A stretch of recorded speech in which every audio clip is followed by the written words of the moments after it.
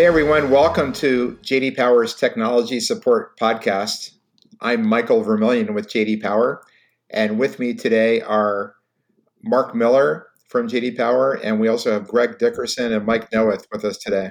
So Mark, Greg, Mike, welcome. Thanks, Mike. Thanks, Mike. Great to be here. Topic for today's podcast, and we're going to do a couple of these going forward, is that we here at JD Power have worked to develop a maturity model for the technical support organization. And the way to think about this is that every organization is in a different place when it comes to maturity. We have it organized in terms of 4 different states, ranging from an organization where there's really kind of no process or planning, all the way to an organization that is hitting every mark in terms of best practices. So that's kind of the range of the maturity. And then we've got it broken into 4 different buckets or categories labeled primary, people, process, and technology. So today we want to hit on the process bucket in terms of the maturity model for technical support organizations. So Mike Noeth, how are we thinking about the maturity of technical support organizations when it comes to process? Yeah, thanks, Mike. And so as you mentioned, the organizations are at different levels of maturity. But one of the things we look at is the whole category around the support channels and what processes are in place there, and what are the channels and how are those channels connected. So kind of from left to right across your screen, organizations that are early in the game and kind of informal and somewhat primitive, they may have 1 or 2 channels that aren't necessarily connected. And on the far right, if you will, what we talk about is omni-channel, where all of those channels are connected. So here's an example of that. You might start a chat session with a support engineer, and it might become apparent that this needs to progress to a broader assisted case where you need to get on the phone with one another, perhaps. If you do that, then the chat transcript would be preserved so that you didn't have to start from scratch with perhaps a different support engineer. And then in the middle are the various phases. But we're just looking at how the organizations have, again, in the context of processes around support channels, how they offer those channels to the customers, how the customers are able to choose their channel of choice, and then how those channels connect with one another. Greg, you might have more to add on that. Absolutely, Mike. One of the things that we've observed in the recent past is there's a weakness there in terms of transparency across these channels, where you don't necessarily see when it comes to CSAT and it comes to the financial impact. Your front lines don't necessarily see everything, and therefore they're kind of handicapped in that area when they're engaged with those customers. So, there was a real recent example where a specific client that we worked with demonstrated through their survey results how they actually identified anything that came about through these results, and they were actually able to make improvements that allowed the channels to actually work the way the channels should be working, and they were seeing solid results because of that. Another thing I would say too is that one of the many channels that we often see, and some customers or clients are more along the road, if you will, on this one, is the whole self-service aspect. And that's all about providing information to customers so they can solve their own issue. And there's a lot of process that's necessary with respect to that as well. How is information created, and how is it provided? How is it found? How is it stored? How is it updated? And sometimes we see there's a ton of information, but finding it and keeping it current are maybe a different story, if you will. So again, it goes back to the processes around enabling customers to get their answers the way that best suits them. And all of this process, of course, is in the context of not becoming the work, but rather being there to support the work. You're absolutely right, Mike. When it comes to self-service, the front lines need to be the educators. They need to be teaching the customers how to help themselves so that, in their capacity, they can then in turn, focus on the complex, the tough problems that come about. And we don't see enough of that. And, the instances where, you have a robust self-service portal for your customers, but it's not really speaking their language. And that's one of the areas that we see that, progressive companies will look at and say, how do we make this really interactive with our customers and make it useful for them so that they don't, experience that level of frustration of not being able to find what they're looking for, and then consequently end up opening an assisted case, which takes more time, more resources, and adds to the level of frustration with the customer. So we talked about self-service. We talked about enabling the front line to train the customers.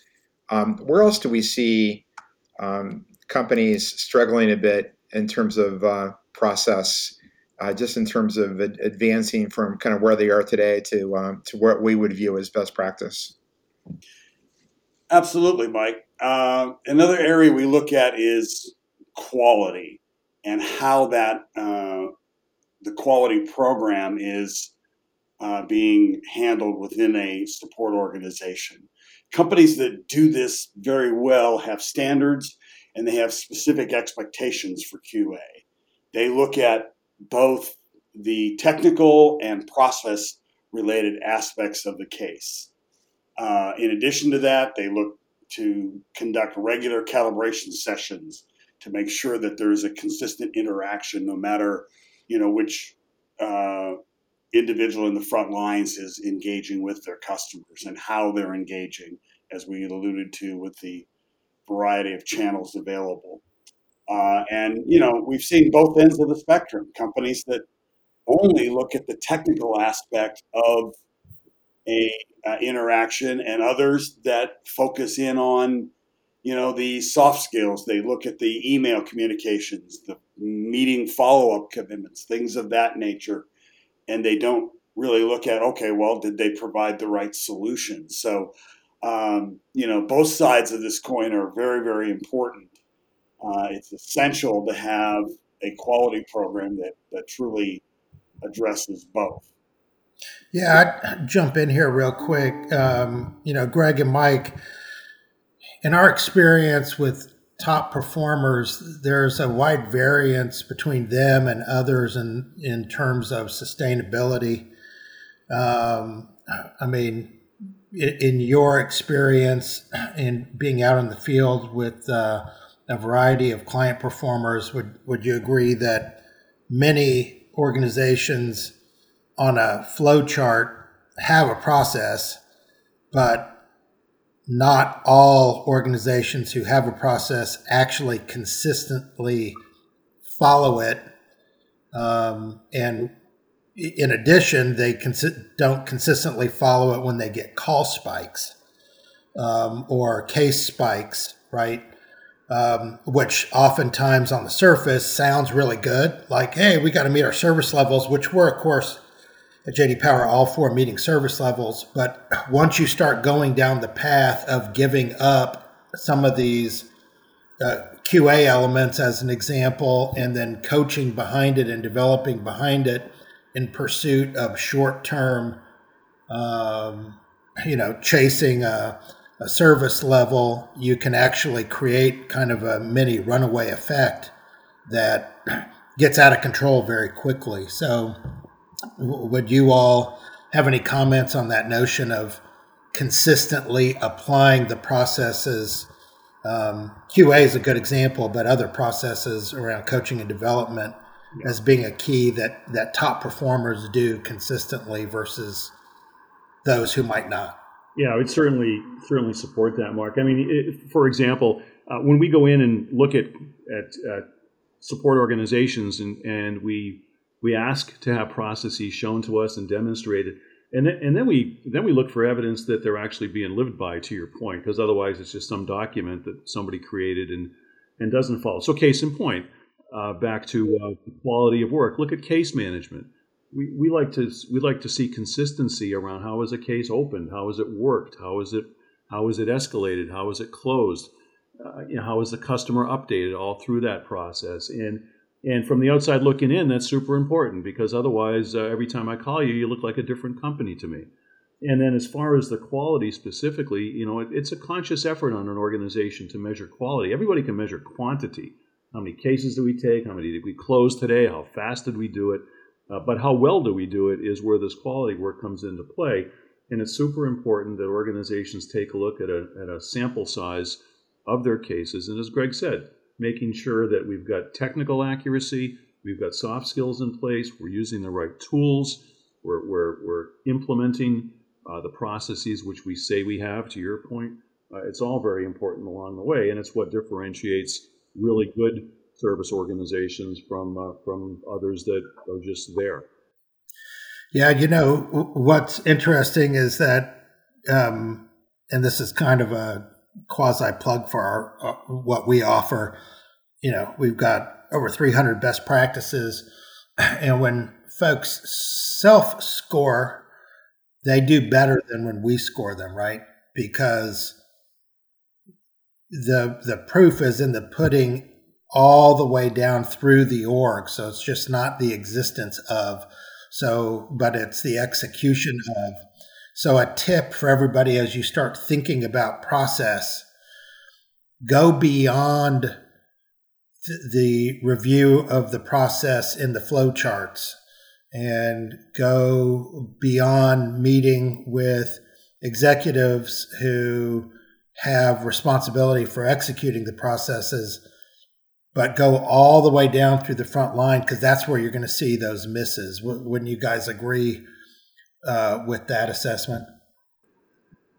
Absolutely, Mark. And I think the other thing is that it's looking at even further when you do a comparison of companies that do things and do things well. They look at quality, as an example, as a means to coach and develop their people, not as a means to performance manage them. And that's one of the biggest differentials is really using that quality, whether you have frontline supervisors doing the quality work or whether you have a separate team, using that as a means to really develop your people and help them to grow in their role and become better is the key. Yeah, I couldn't agree with you more. When we look just across all industries and actually across disciplines within orgs, so this goes beyond technology support, though it's certainly applicable, and frankly, as much or as more applicable in this case is this notion of incentives and controls. And process is so important. Greg, you just mentioned something that you actually can build on both the notion of incentives and controls or mechanisms that you put in place to ensure that things are met. And then incentives are the motivation behind activating those processes in terms of actions and behaviors. And the best companies gain executional advantage. So moving something from a concept to execution success by paying strict attention all the way through to aligning incentives and controls. And that QA that you just mentioned is among the very best examples of how you can get a force multiplier by measuring certain behaviors that, oh, by the way, are incented against and coached against and rewarded against. When you have those elements in place, you're really able to quickly move the performance needle when they're all aligned. And that's just a great example that you brought up, Greg, of getting out of compliance mode, but getting into behavior mode with your QA programs. So guys, just to wrap up today's topic, in our framework, outsourcing strategy falls into the process bucket. So what does a great best practice look like for outsourcing strategy? And how does that compare to where most companies are today? I think what we see is that companies that do it well view their outsourcer as a true partner, someone that shares the same values and goals, not just simply as a means to reduce support costs. Because you're never going to see what you ultimately are looking for when you make a decision for an outsource partner as utilizing cost savings, because there are so many hidden costs when you don't have that same level of value and same goals in mind with that partner. So making sure that they are totally aligned and that you are transparent in your communication with them and providing them with the tools necessary to be able to be at the same level as your own internal staff. I've seen both sides of the equation here. There was one client in particular that I worked with. The first time I worked with them, that they actually wouldn't allow their brand to be displayed in the partner's facility. They didn't want anyone to recognize that they were actually utilizing that partner. That was to the extent that they were not engaged with that partner and they were treating them more as a vendor or a supplier.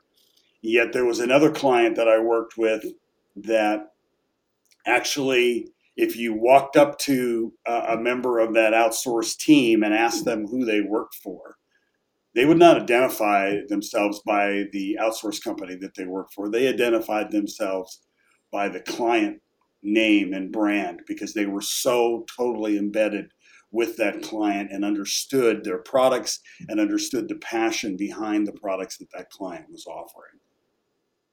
Yeah, and what I would say in addition to that is, the companies that really have a solid strategy, they give you a real clear answer on why. Sometimes we go in and we talk to clients and we go, "Why are you outsourcing?" And they start telling us about the products and the levels of service, and we're like, "Yeah, but why? What problem are you trying to solve?" And if you're really clear on that, and as Greg says, it's not just about saving cost, but it's providing a certain level of expertise, perhaps in a part of the world or on a product set, or maybe your mature product set, for example.